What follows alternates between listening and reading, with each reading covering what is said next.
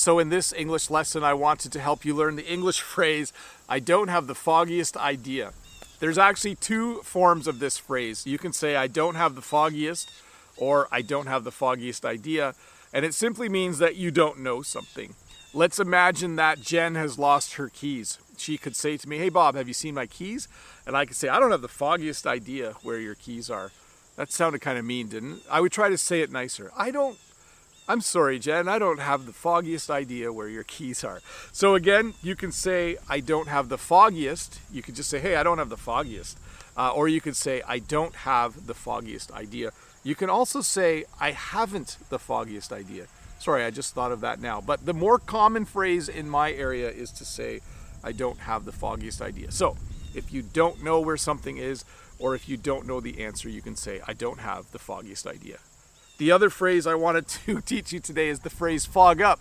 Because today, what's happening here? Oh, my mask fell down here. Let me just grab that for a sec. So today at work, I needed to wear a mask. And as you know, sometimes I need to wear reading glasses. But sometimes, I don't know if you can see this, when you wear a mask and glasses, your glasses fog up. So right now I can't see out of my left eye because my glasses are fogging up, or as you would say, my glasses fog up when I wear a mask. So if any of you have any suggestions, if any of you are people who are wearing glasses regularly and you are wearing masks, and if you know how to prevent them from fogging up, if you could tell me how to stop my glasses from fogging up, I would really appreciate it. So to review, if you say I don't have the foggiest idea, or I haven't the foggiest idea, it means you don't know the answer. And if something was to fog up, it means that it gets kind of some moisture on it, especially with glasses, and you can't see out of it. Sometimes in the morning, when you take a hot shower, the bathroom mirror will fog up. And sometimes when you get into a vehicle, when the temperature outside is different than inside the vehicle, the windshield can fog up. So do you know why I'm talking about fog? Because it's actually quite foggy right now. It's been quite foggy all over Ontario the last little bit. The weather is changing, so the ground is really warm, the river is really warm, but the air is really cool, and that starts to cause a lot more fog. So it's just been a lot foggier than normal.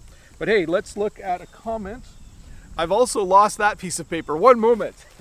Everything is blowing away today. Anyways, this comment is from Famida, and Famida says, all the best, Teacher Bob. Wish you good luck for your first day of school in this pandemic. And my reply was, thanks, Famida. So yes, thank you very much for those, for wishing me well. That's very nice of you. Many of you in the comments the last little while have been wishing me well, knowing that I'm heading back to school. So again, yesterday was our first day of school. Today, it's actually Wednesday evening right now. I just finished my second day of school, and it went really well. I feel quite comfortable being in school. You know, I have my mask, as I showed you. We have to wear these disposable masks. I have to wear 2 a day, and then I need to throw them away at the end of the day. And the school provides them, thankfully, because I don't know if I can afford to keep buying masks every day. And I think it's going to work. Students seem to be quite respectful. Students are wearing masks.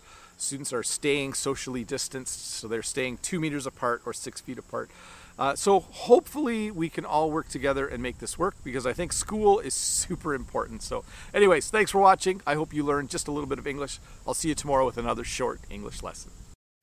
Hi, Bob the Canadian here. Thank you for listening to this English podcast lesson. If you would like to support me in the work that I do as an online English teacher, please visit patreon.com/BobTheCanadian.